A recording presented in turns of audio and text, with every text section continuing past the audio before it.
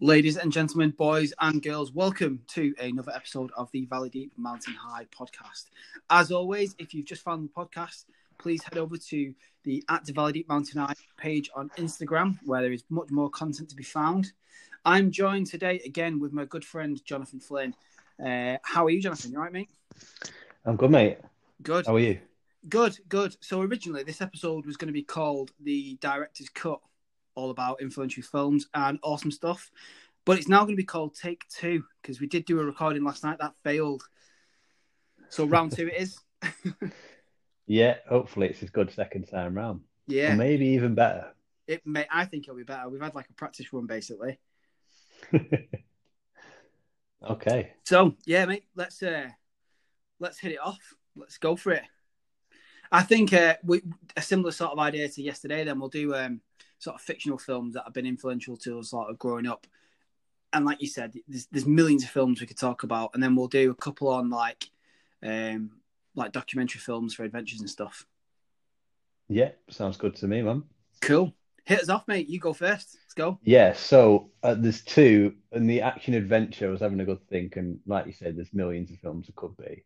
Mm-hmm. And I'm going to give some honourable mentions to some, and a little bit of user engagement, but we can look forward to that later. Before we wrap up, just remind me to do that. Yeah.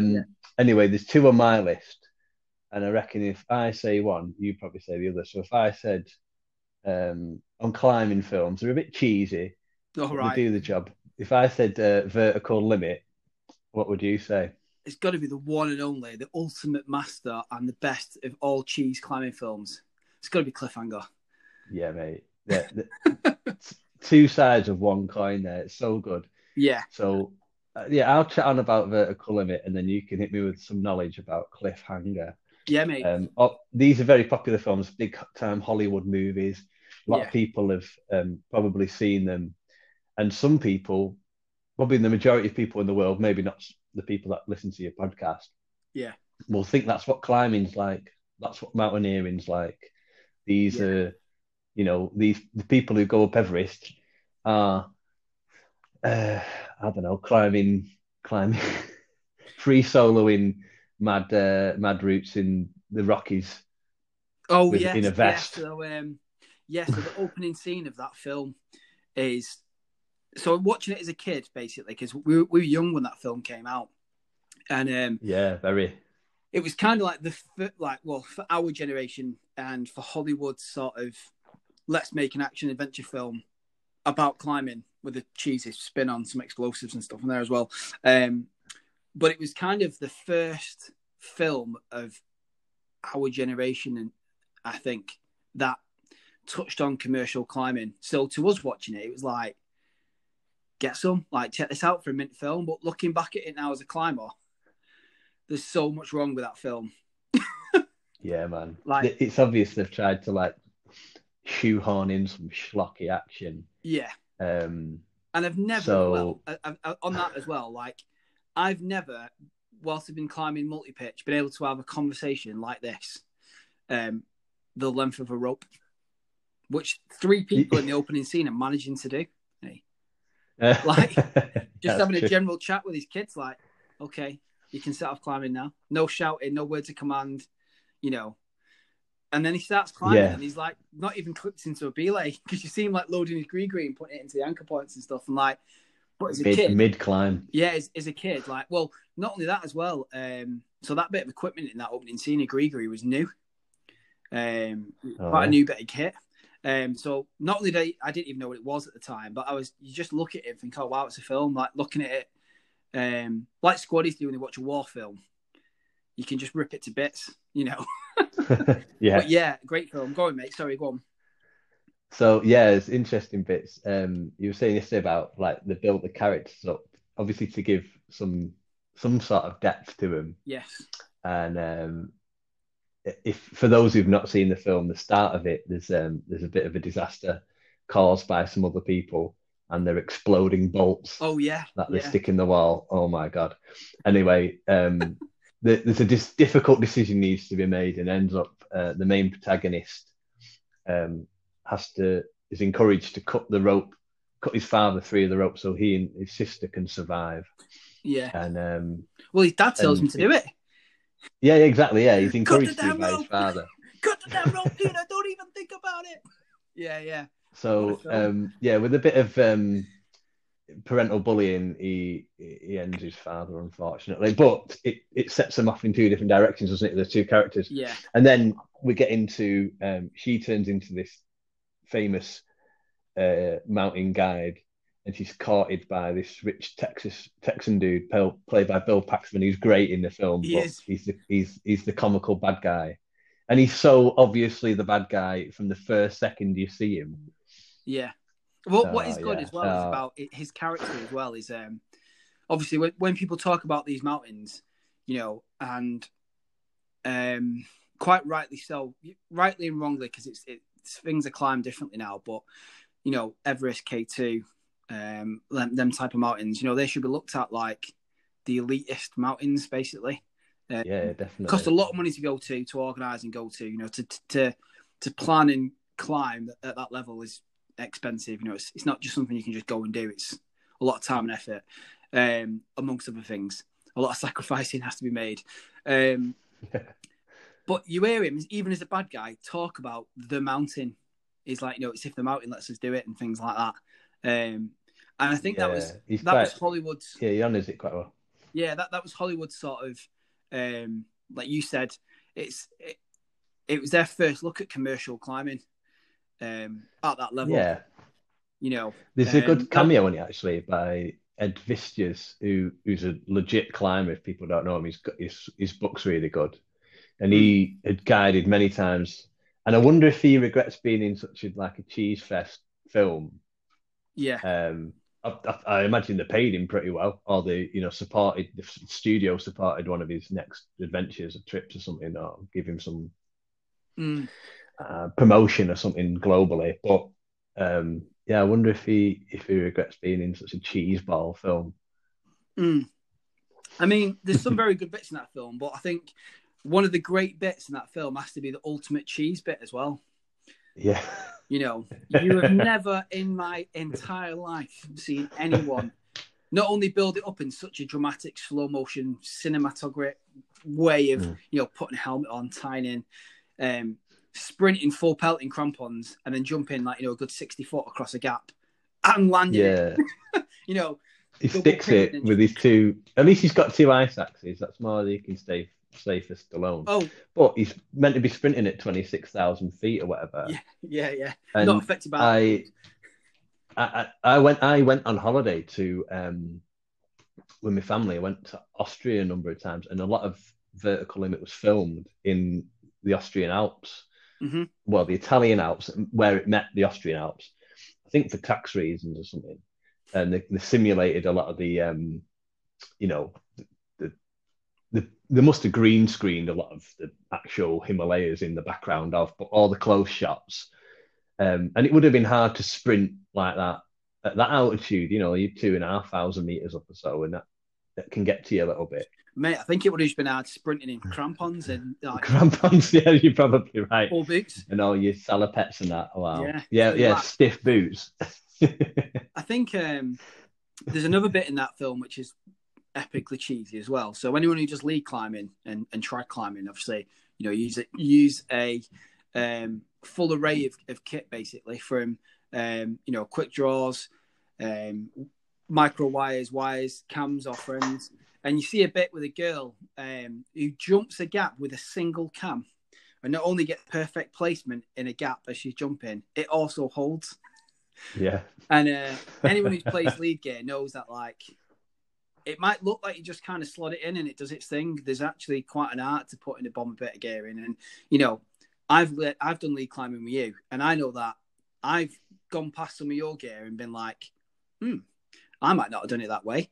And you've gone past mine and gone, might not have done that. But it's because it's subjective. You know, what I think is a bomber bit of kit might not be for what you would take. So, you know, to have this film where this woman's just like jumping and just throwing cams in and just being like, that'll be fine. Throwing cams in, yeah. She does. You know, watch it back. I'll send you that scene later on. It is amazing when she, I remember the scene she's on about, and she can hold on to it with just like finger strength. She must be a good climber. Well, she breaks her finger as well, doesn't she, doing it?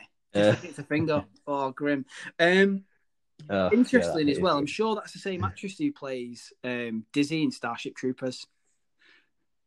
Is it? Oh, I don't know if it is. I think it is. She was in. She was a Bongo, wasn't she? That one. I think so. I'm going to look up later on because that's also one of them in film. On terms of Mountaineering, before I go into the ultimate film cliffhanger, the all-time fave, Everest is a fantastic film. Yeah, really good. We mentioned it in the Page Master podcast episode we did about books, didn't we? But that well researched. They do Hollywoodify some of that, like some of the characters, but it's all very realistic, which is nice to hear and see, and finally get the sort of respect that it deserves, the difficulty that they're going up to. So I don't know if Fisher was drinking bottles of scotch at base camp. However, he did get into hot water with his fitness when he got there, or his health, should we say? Yeah. I think what was a great scene in that film. Again, Hollywood doing a very good, because obviously Hollywood gets some stuff right and some stuff wrong in anything that they portray that's been a true story or got anecdotes to an event. And by no means am I a director or anything. What they do well is when Doug, the postman, is he's almost game over, altitude, oxygen, and you hear him on the radio, and there's another guy at the bottom being like, "Come on, mate, you need to leave him," and he's like, "Yeah, but he's not dead." I'm like, "Well, you know the score, like you need to leave him," and they're like, "Nah, I'm not doing it." And it again, for commercial climbing and guiding and things like that, they do a very good job at portraying, this right and wrong culture in mountaineering. Yeah. That was good. Really powerful. Great film. Anyway, so the first film I ever saw for the outdoors was Cliffhanger. Yes. And the 90s. The 90s are strong in that film, eh? I guarantee everyone's seen Cliffhanger. And if you haven't, there's definitely something wrong with you because it's a classic.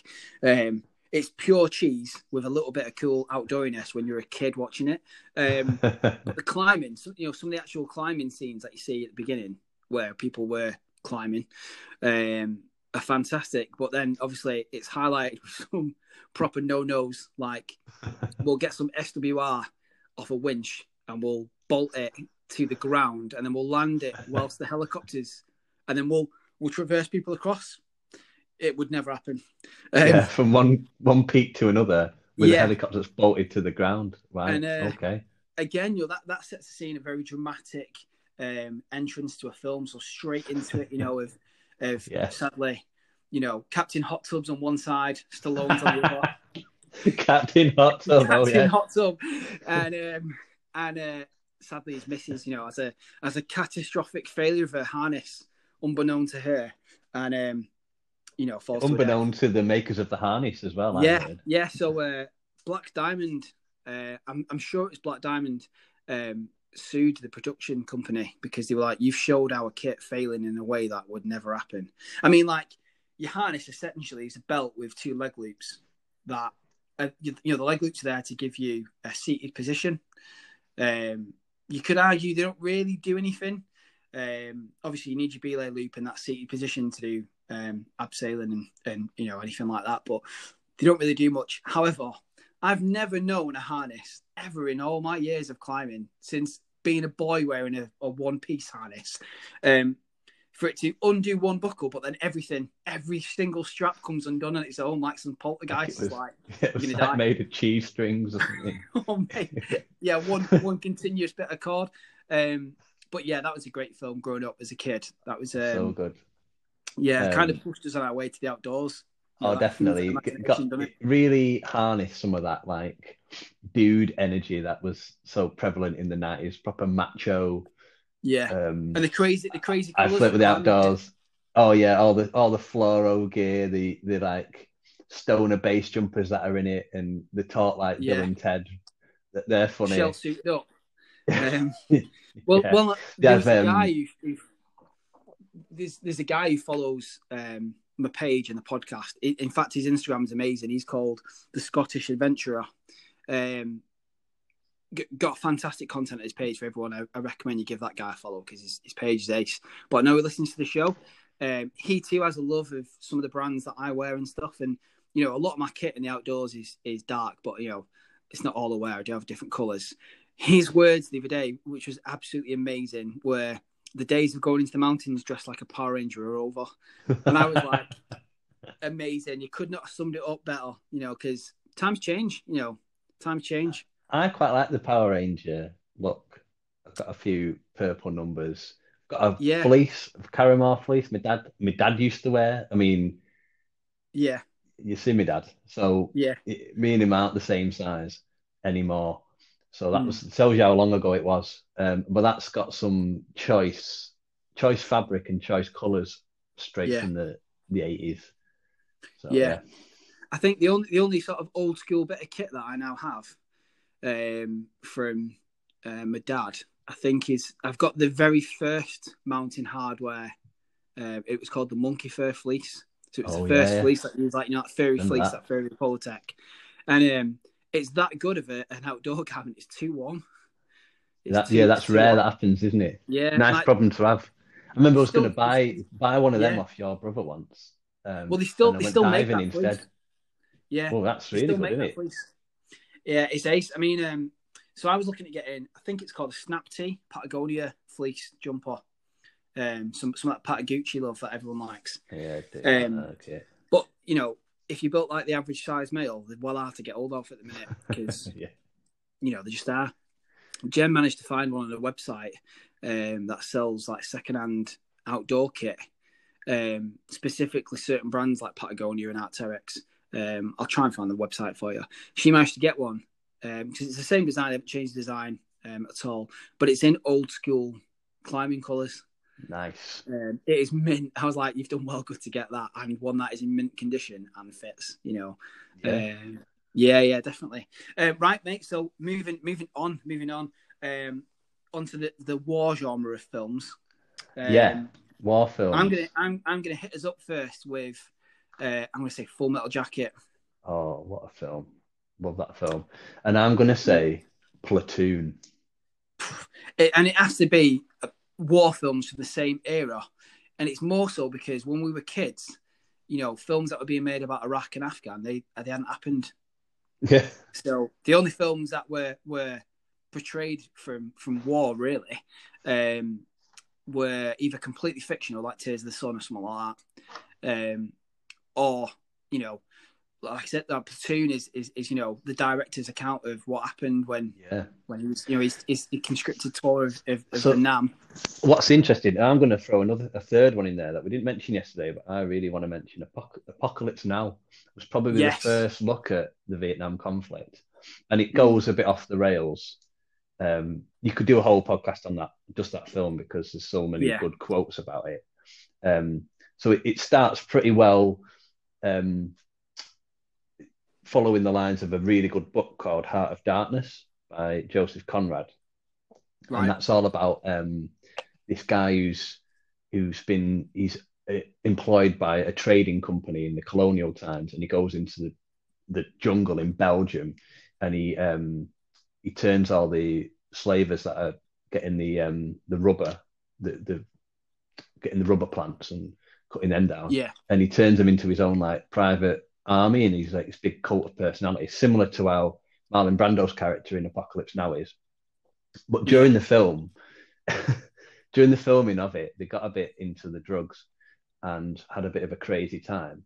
And Marlon Brando actually, whilst they were filming Apocalypse Now, right, I didn't know Martin that. Sheen, who's the main sort of protagonist, he's recruited to go into and find and recover this ex-US general that's now become like this cult leader in the middle of the Cambodian jungle. Yeah. And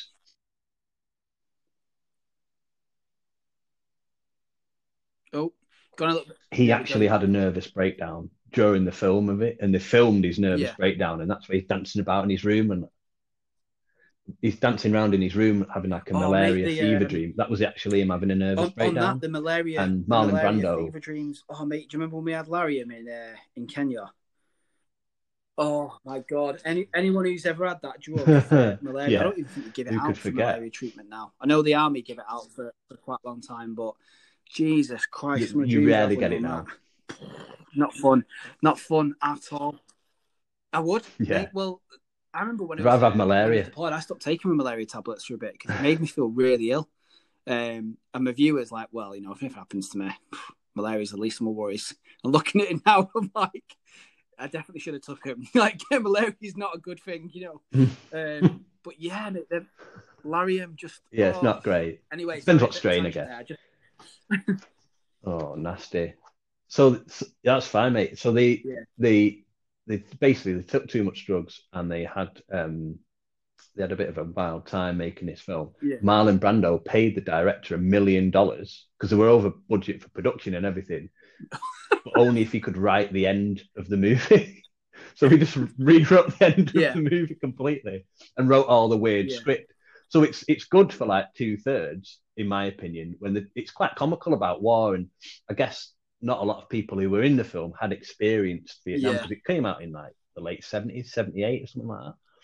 So there wasn't like a lot of returning people. It wasn't very sympathetic to yeah, yeah. the veterans of Vietnam because a lot of them hadn't Mm, were probably still in shock about what had happened. Um, and then yeah, so it's good for 2/3 in my opinion, and then the last third it just goes a bit weird because just does Marlon whatever he Brando's wants. writing the words down Yeah, and saying all sorts of random stuff.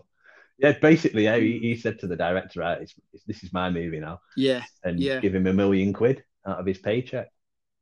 So I love that film though, especially the sort of, and you'll see. I guess we'll talk about this in the other films as well. In Platoon and in Full Metal Jacket, especially, there's a lot of like humor yeah, elements. Some of that's horrendous, like we talk about war. So the Ride of the yeah. Valkyries bit The in surfing Apocalypse bit. Now is iconic. And even though it's brutal, what's happening? Yeah, the surfing bit is amazing, and his whole speech about Yeah, napalm just and the fact levels the that place. Yeah, he just calls in an airstrike to like, so the yeah. artillery's gone, so he can get his boys out surfing is I crazy, think what's but what's interesting is, kind of funny. like, those films to me are worth mentioning for being like influential, because obviously they're the first type of like military films that we watched in those influential years whilst we were all in like cadets and stuff. So you know it gives you this drive to want to join the Yeah, yeah, military more if that's what you're already thinking about, at the age of like 14, 15. um but nowadays obviously I don't know, right or wrong, the way that my view is the way the military recruit at the minute is done in a poor fashion. The adverts that are on TV now, in my eye, they wouldn't inspire me to join. And I know that a lot of the military and veteran community feel the same way. Like they're shocking. However, when we were kids, it was all like be the best, and um, the only one who haven't shied away from the adverts for recruitment have been the Marines. They've nailed it every time and got a really good production company who are doing them. So like these films are the things that like influence you, whereas young lads who are joining now are influenced by like films about Iraq, Afghanistan, playing Call of Duty, all that type of stuff. There's more there now, I think. For for that influential phase of being a young lad. yeah. I think there's a wider voice as well about like Born on the 4th of July and other films like that. They didn't just. It's not so those films we're talking about, Apocalypse Now and other ones, they don't have to deal too much with the war. Platoon's different. There's a lot of Yeah, consequence for actions with the conflict, but a lot of them don't have to deal with it. The things of conflict, the yeah, what's the word I'm at? Yeah, the consequences of conflict, yes, like a lot of yeah, modern films do. Um, Platoon's slightly different because it was actually yeah, based on someone's real life experiences. And then, yeah, I guess that's so. I guess that's hard to fit back into how we were, or the mentality I had when I was younger, where I was like really interested in the military and having a military career, and really attracted to aspects of that. And those films really lean heavily on like the brotherhood element, the team stuff, all that, you're only as strong as your weakest individual, all those sort of things that are really positive traits that the military are great at exploiting is one word, but also like gifting and developing as characters. I think so. So moving on slightly from that genre of films. Now we didn't mention this one yesterday. It's only because I resaw a clip for both of these yesterday. After we were chatting. Den of Thieves, sort of pushing on from that. So anyone who hasn't seen Den of Thieves, awesome film. It's basically a group of villains who are all ex-military, and they cut around stealing like armored trucks and banks and things like that, but do it in a really calculated, that brotherhood way. But obviously, when they're met with violence, so when the police come and start shooting at them, they meet violence with, strategically planned violence in return. So iconic scene in that is a guy lets rip down a street with a belt fed and just absolutely goes mad. And then the pairs fight maneuver down the road. It's almost like a modern take on that scene in Heat. After the bank, and again, amazing, yeah. But another good film, The Town. Again, another armed robbery themed film. Not got the best storyline to it, I don't think, but it's still quite like a gripping film. Again, about two lads who are from this crime background, but look at each other like they're brothers. And again, I think any sort of young lad, because those type of films definitely appeal more to young lads, I think. Because I know plenty of girls who are like, "Oh, it's just guns and shooting. I'm not interested." Whereas lads are like, "Let's get it on. Let's watch it." Fire. Explosions. It's like playing charades. Fire, mate, an iconic film of our youth. And I know there's a couple of firemen who listen to this who definitely watch this film. Backdraft. Oh, Backdraft, mate! What a slamming film that is! That's awesome. Like, I'm not a fireman. I've never done any fireman work, or I've worked alongside some firemen with search and rescue and stuff, but never put BA on and gone into a fire.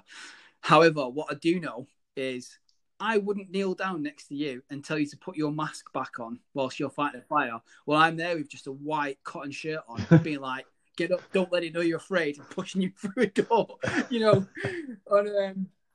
God, yeah, Backdraft, what a film. I remember watching that as a small child, probably about 8 or 10 years old, and I genuinely believe that's what a fireman would be like, being like, "I want to fight fires, that's what I do," until I started watching Platoon and stuff, and then that was it then. Set onto the military. But yeah, mate, Backdraft, You Go, We Go, what an epic film. Really good. Amazing, yeah. You go, good old Kurt Russell, we go. Yeah, there's a load of... One. One of the Baldwins. That's such an endorsement so for that family. I think it was Willie, the youngest Baldwin. one. I think it's the youngest one. But I don't know. Correct me in the comments, guys. I'll name one. You name one, because these came out at a very similar sort of time, and I know we watched them pretty close together. American History X. Yeah. Oh yeah, the Edward Norton special. And I would say Fight Club's got to be right up there in terms of influential films. Again, that might sound a little bit mad. Obviously, one is about violence, and one is about a fight club and people fighting, and one is essentially a white power gang movie. I say that influential because, again, we watched them at a time of our lives where you're a young lad, and all you kind of want to watch is people fighting and stuff like that. What? I think there's big talk on like male identity and around those films, and appreciating them when I was younger for like the brutal sort of cinematography, a lot of the violence, a lot of the cool factor of some of these people being portrayed on screen, and like they were powerful and like angry. Yeah, and I felt that way when I was a teenager. You don't have the life Definitely experience felt that to way. understand the characters is what you do when you watch it as an adult. Yeah, some of the depth. Yeah, so when you watch it back, you're like, wow, this is even more layered than I thought. Because I love it because of nostalgic reasons, but also look at like the journey this character's gone on. So certainly in American History X, Ed Norton's character in there, he starts off as I won't ruin it for everyone, but he starts off as he's established when you meet the character. He's established in a white power gang, isn't he? And he is a neo-Nazi, and he's really vocal about that. But he's also that, like, a lot of these sort of people are portrayed in as like sort of knuckle draggers, very educated. They're not intelligent or whatever, but he is. Yeah, he's very educated and very charismatic, and it makes him even more dangerous. He's not just like buff and like angry. He's smart as well, and that makes him more dangerous as a character. And you're kind of afraid of him when he's on screen. And then he has a change of opinions and theology, doesn't he? Massively, because he finds he's rejected. Once he's no longer required, he's rejected by his own gang and his own race. And he has to find some commonality with people of different colours and save his brother, essentially, from a similar See, now, watching that film as a kid. So good. Well, kid, young adult. Don't drop mum and dad too much. 5-year-old, the iconic scene that everyone will know that film for really is, the incredible violence done on a curbside. However, watching it back as an adult now, especially with everything that's just gone on with what happened in the States with George Floyd and the whole backlash of all that, watching it from an adult mind with some life experience, the dinner scene where they have an argument about Rodney King. You watch amazing. that one Elliot scene Gould's again, amazing in and that. like how he puts his argument across, is incredibly, is well educated. How he puts his argument across, and he loses his temper because it's just dismissed because it's not a train of thought that everyone would agree with, which again that helps fuels this guy's character becoming more and more violent effectively, because. Because he's very much like, well, I'm not being listened to. Gets a bit militant about it, doesn't he? And what's interesting is the director, I believe the director's a person of colour. So, like, you could transpose the experience of this sort of militant white person onto other people being dismissed, other colours, other races and religions and other viewpoints beyond the mainstream sort of like established white male figure as also being dismissed. So it's really clever that he's using this vehicle of the person that is opposite to him, as in like opposite race, opposite viewpoint, opposite, like closed-minded, quite violent, and using that to express a view that he is frustrated with about being dismissed by society, wider society, or comfortable society, or middle-class society in that case, around the dinner table. It's a really clever juxtaposition, because some people would have complained that film celebrates like white violence and white power and all that iconography, but they're not really. They're just looking at some of the stills from it and making when you watch that it judgment. From both sides, they're not really diving into what was a controversial film from both sides. You see a very good argument on both sides. Not argument, but you see the lifestyle of both sides, and the consequences of your decisions don't just affect you, they affect everyone. On that sort of I want to say genre of film. I won't really class like white power film as a genre. I don't think. There's two other films that are very similar. One of them is called Skin. That's quite a recent film. That is set off a young lad's journey of almost being like adopted into this white power Viking brotherhood. Very much like, well, you're doing it for the family, they call it, and they're doing it for the family, like it's for us. And every time they do something, of any weight to it, they get a different tattoo. And this guy ends up completely covered, like his face is tattooed, his hands and stuff like that. But it's done in a way so that when your face is tattooed, obviously there's no hiding your identity. Then it's like, well, this is how high up I am in this gang because it's on my face. Now, what happens is it's a true story. This young lad is met by this guy. I think he's in the police. I'm not too sure, but he's met by this black guy who's just come out of a black gang, and his job is to take people out of extremism and reintegrating back into normal society, but only when they're ready and they want to. So part of this guy's journey for years was having all his tattoos removed. And there's not much violence in the film, to be fair. Wow. It's pretty brutal, though. Like, you know, there's bits in it I watched it being like, wow, that's a bit rough, that. But it's because obviously it's so far away from everyday life. It's a modern film.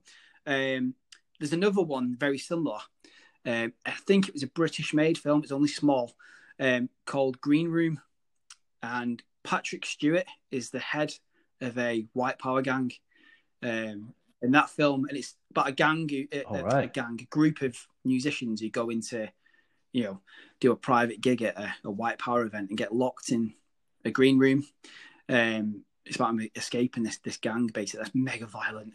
But what was it for me interested? I would say, I know Patrick Stewart is like Charles Xavier, you know, Captain Kirk from Star Trek, you know. Yeah. So to see him in a film, voice of the mutants, a proper nasty guy. Yes, mate. So that's a great film. Well worth watching. I need to check that out.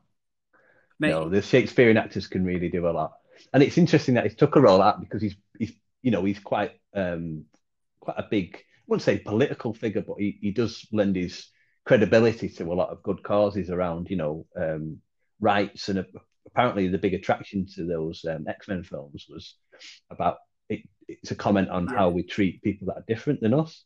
So for him to be then, you know, the Professor X of neo-Nazi gang is an interesting career. Again, I think again, it's almost like, you know, like this imagination world, if you will, like to feed your imagination, because obviously that way of life is so far removed from what most people live their life. It almost gives you like an insight into that view and that world. So especially that film Skin, that's an incredible. Apparently, it's a book that is an incredible film. That's well worth a watch. Right. It's one that you've got to kind of put on and watch through. You can't, like, you know, turn it off and come back to it. You've got to sit and do it. I think with about 20 minutes left, mate, it's well worth mentioning some of the documentary type films. You know that. Oh, definitely. Yeah. Well, when you do a lot in the outdoors, you know, climbing, diving, mountain biking, anything like that, you know, obviously you're keen to see these other people do these things, and there's some interesting stuff coming out in the past sort of 10 years with how accessible it is for people to record what they're doing now. The first, when I was getting ready to go to PLAS and do my courses and things like that, I spent a year pretty much solid, as you know, just hill walking and climbing. That's all I did for 12 months. Like literally, like Monday to Friday for 12 months, I just went in the outdoors. Amazing. I learned a lot from it. Definitely things that were of benefit to going and doing my qualifications. It was an incredibly sort of selfish, motivated, driven way of getting them. But I knew that I needed that time to do it. So in the process of doing that, as well as reading all the different books that you've got to do and learning, a great way to learn is obviously watch other people. And I watched a film called The Asgard Project. A couple of famous climbers to note. Leo Houlding leads the expedition. Sean Leary, or Stan Lee, sadly he's passed away now. Jason Pickles is in it. And then there's another guy in it who's a young Spanish lad, but he's not in the whole film, so I can't remember his name.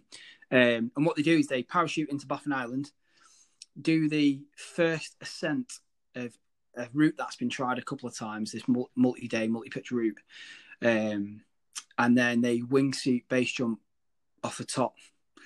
So it don't get much more like, let's watch a climbing film. Watching that. They've done a couple as well. They've done one called Ortona as well, which is, they had to kind of like be smuggled into the jungle, climbing. Yeah, it's illegal where they were going. They weren't given permission to go there, so they kind of like smuggle their way. That's a great documentary. Good old Leo Houlding. What's mad is when I started, so after watching them, I also watched another one called Psyche, which is like loads of small clips of people climbing in like the Peak District and Clanberis and stuff like that. There's a few on Sky and things.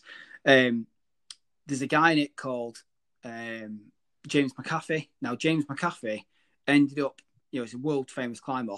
He ended up being one of my instructors at Posse Brennan.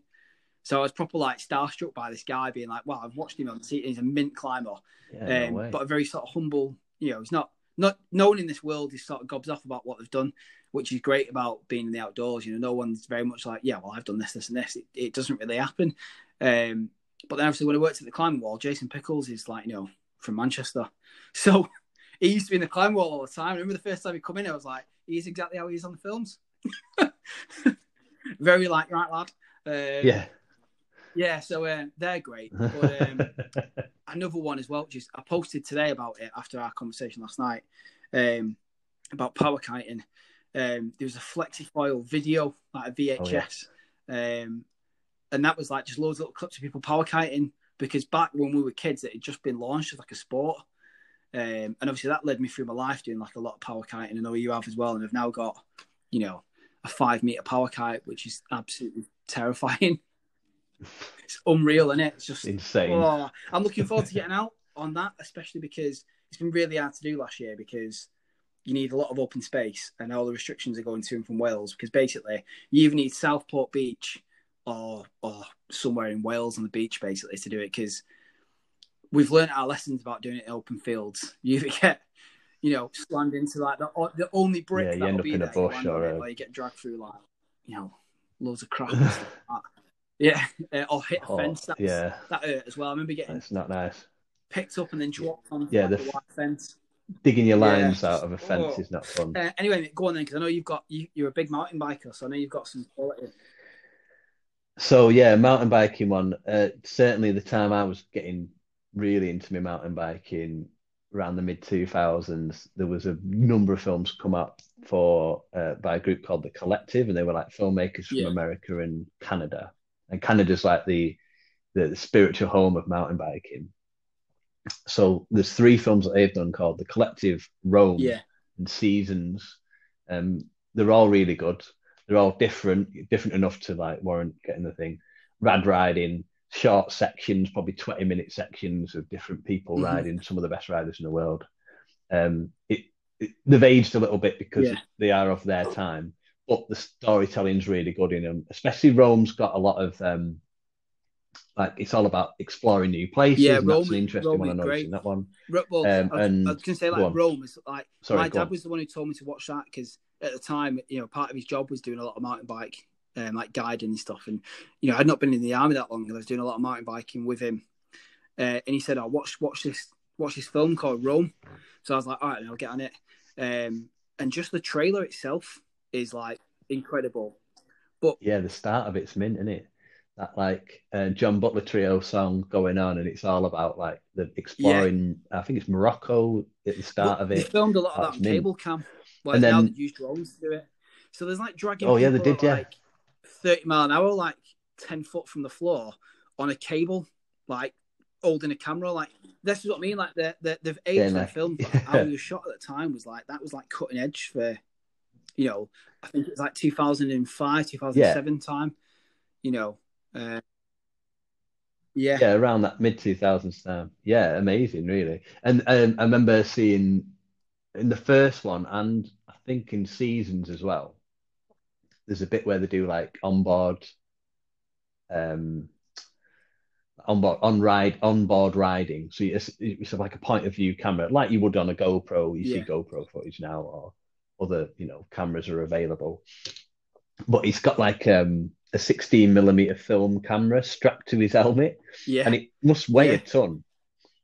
A guy had a thick neck when I was doing that, and he's like snapping round corners at like 2.5 G, and this camera's like coming with him, and they dug out all the tracks, the lines, and different things, but they had to make like less rocky terrain, so the camera wouldn't like before get shook gimbals to death. And before in-camera stabilization. The way around. Yeah. Well, there's a before all girl that. who follows what's her name? Cockapoochen. Like I'm sure that's her Instagram name, Coco_Poochen. She does a lot of mountain biking. Got an awesome bike, to be fair. When she got the newest GoPro, I remember she posted it. I was like, "Let me know what the new GoPro's like," and she sent me a clip of her riding down a track in Rivington. and the in-camera stabilization on the new GoPro is incredible. So if you haven't got a new GoPro, stick it on your list of things to get, because like I remember when I got the Hero 1 and the Hero 2, and I've got a session at the minute, and I've deliberately waited for them to catch up, because it's like they'll only if they give it 2 years, the gap of of having a GoPro for 2 years, when I get one, it's going to be like they're going to be hard to match it. The one that they've released now, I think they're going to struggle to put anything into that camera going forward that will make it better. To be fair, it's awesome, mate. Yeah, the amazing bits of getting the really revolutionised how people collect these things, and I guess it's another tool for filmmakers to use. So a lot of all the mountain biking things you follow, a lot of it is sports led. So the Downhill Cup, a lot of the money from mountain biking comes out of those sort of sponsorship things. So they all take videos of their course runs. So when they do it the next time, they know what corners to hit, they know what was faster. There's a lot of analysis in there, because you're talking about tenths of a second separating you from the victory. And a lot of the companies that sponsor these people, they want content to up the sponsorship. So they've invested in getting like proper filmmakers like the Parkin Brothers, different people, Clay Porter, and making these sort of documentaries that you can watch on a weekly. So people are tuning in, and they'll make a load of money back on YouTube Hits or Pink Bike or whoever. It's a good business model, and a product like the GoPro has revolutionized that sort of swiftness, and other platforms to share it on Instagram and things like that. The swiftness at which you can communicate with these people, on them, the riders in the world. Like you can use Red Bull as an example, because like it's very rare that I'll drink Red Bull because it's just poison. However, they're an amazing it's bad for you. Marketing company that offer a product, and you could argue that GoPro has pretty much gone that way. GoPro, an amazing marketing company that offer a product that has led them to become how big. Because if you're sponsored by Red Bull or GoPro, you're done. That's you made it, really. In the outdoor industry, happy days, aren't you? Done. You're going to be okay. You only have to look at some of the people who do base jumping and stuff like that, who's sponsored by GoPro or wingsuiting. To get to these places to do that as a hobby, especially if you live in like the UK, there's a lot of traveling involved abroad and things like that. Let alone the cost that comes with these sports. Mountain biking again, you could argue it's a cheap hobby, because once you've got your bike, arguably you've got your tool to go and do your hobby. But we all know that it isn't like that. I think if me and you only had like one hobby, like if I only did climbing and nothing else, or I only did photography and nothing else, my kit would be mint. But because I've got so many different hobbies, it's quite it becomes. This is what I said the other day on I can't remember which one it was now, one episode of the podcast. Like, there's a difference between a hobby and a lifestyle. A hobby is something you do for enjoyment and fun, and a lifestyle is you change your life to fit in with what you want to do is for adventure and good things and all that sort of stuff. Like, I argued that for me, archery for me isn't a hobby, because when the club's open, because it isn't at the minute, sadly, I go every single day before work. So I get an hour's worth of shooting in every single day, because it's something that I enjoy doing. So I had to take it from being a hobby as something that I would do every now and again to make it part of my lifestyle. So there's a lot involved in just that one hobby. Same with climbing or mountaineering. You can't just do that one discipline. There's a lot of fitness involved around it as well, because it's cardio intensive and things like that. So you've got to become well rounded, I think is what I'm saying. So if you had one hobby to do and you could focus on one, it'd be dead cheap, but it's not when you do it. Well, it never is. And also the people that the market and sell this idea of whatever it is, freedom or, these lofty ideals, elite performance, fitness and all that, they are selling that to you sometimes. They sell you back your experiences. Yeah, exactly. So I think we could have a really good conversation that's like maybe for another episode, which would actually be a really good one, to be fair. I think I'd like to do something around that about fell running is the perfect. Exactly. That's the when you said that it's another episode. cheap hobby, in my opinion. Yeah, because that is incredibly cheap, but you get a lot back from it if you avoid injury. Yeah, I was just thinking like injuries normally. I was doing, if you can avoid loads of running recently, but I've developed like it's either a tendon issue or a shin splint, one of the two. And so I've had to rest for like a week. But when I first did it, it was kind of like I was coming back from a run, being like, I think I had about 4K left, and I was like, that hurts, and I thought I'll just run through it because I'm not walking. Then I got to the point where I was like, that's an injury. That isn't like a niggling pain of uncomfort. That is an injury. And it is, so I've just had to rest with it. And every runner's had them, and that's a problem. But I think we can. We'll do another one. Yeah, so we've got about 5 minutes left, mate. So I know you wanted to do you wanted something to mention, didn't you, towards the end? Yeah. So we'll just on some more documentaries that I've watched recently. I'll go for a quick one of them and where you can find some, because we can talk about them all day, but I'll give you like quick synopsis for them. So there's a really good one called Free Solo. That's the Alex Honnold documentary where he free soloing is a form of climbing, for those who don't know, where you use no ropes and no protection, and essentially you go up unaided up a climb, and he does a world El first. Capitan world first in Yosemite, and that's like nearly 2,000 meters high.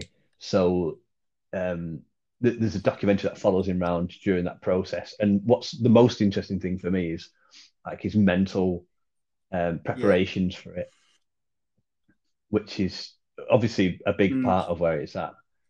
Not least of all his physical preparations, but he's a world-class climber. So his character as well, because he got a lot of hate for that. He copped a lot of hate in the community, because everyone was like, you're going to give our community a bad image, because what you're doing is reckless. That's what people said to him, and he was like, yeah, but it's my choice. Like it's up to me what I do. So for someone to, in his position and his level of climbing is astounding. To have the backbone to go, well, tough, I'm doing it anyway. There's a bit in the film where his friends are like almost talking him out of it, and they all have to have a conversation about like, well, he might be coming back here. And worst of all, we'll film his demise. Yeah, exactly. Yeah, that's why. And we've got to make a living, so we're gonna like cash in for that. Yeah. Not like in a mean way, but like I've not spent 6 months of my working year following this guy around for a project. Whatever happens, I have to document that, and that's an interesting bit of the film that he does. So I think that's on Disney Plus at the minute, and it's on Amazon as well. It's free to watch. Yeah. Oh, is it? Oh, amazing. I watched one the other day that your brother recommended to me called Last Breath. That is amazing. And that is mint. Yeah. It is mint. So that's all about, I'll just surmise it again. That's about deep water commercial diving. And there's a group of divers that go to do some work on the oil fields outside of Aberdeen, about 15 hours sail from Aberdeen. And during the thing, there's a disaster. During the dive, there's a disaster, and a diver is left stranded at 100 meters depth. And there's a rescue attempt made, and then that's sort of the premise of the show. Just to touch on that, but they go on. It's so good. He's stranded. They're doing saturation diving, so you dive on an umbilical. His umbilical snaps. He ends up separated from the boat effectively. Now, obviously, he lives through it. It's a documentary. Doctors to this day don't know how he isn't brain dead and lived through that event. What's great about that though is it's so good because it is a documentary and it's a true story. It happened. They interviewed the people who were there. You see the effect that had on, because when he speaks about his experiences of being left, and he's very calm about it, but the guys who were diving with him are not okay. It's quite clearly had an effect on their life. I'm going to try and get Dave on to have a chat about diving, because I know he's done a lot of diving with my dad, and the importance of having a good dive buddy and things like that. So that'll be watch Last Breath if you've not seen it, because that is an amazing documentary. So good. And there's another one that I've got a soft spot for it because it's a great like documentary and it documents a time in adventure history where there was well, seemingly anything was possible. It's called Endeavour, Everest by Canoe. It's on YouTube. You can watch it Right. for now. And it's from the 70s. It's an old film from the 70s. So you have to give it some leeway because some of the like attitudes and stuff in the 70s are different to they are now. But if you want to see some people just saying, right, here's a mad idea and we're gonna do it, there it is. It was a bunch of students. My father-in-law actually used to do a lot of kayaking, and at the same time that he was at university, these people were coming to notoriety, and it was a smaller community of kayakers back then. So we knew a few of them that went. A lot of them were from Leeds University.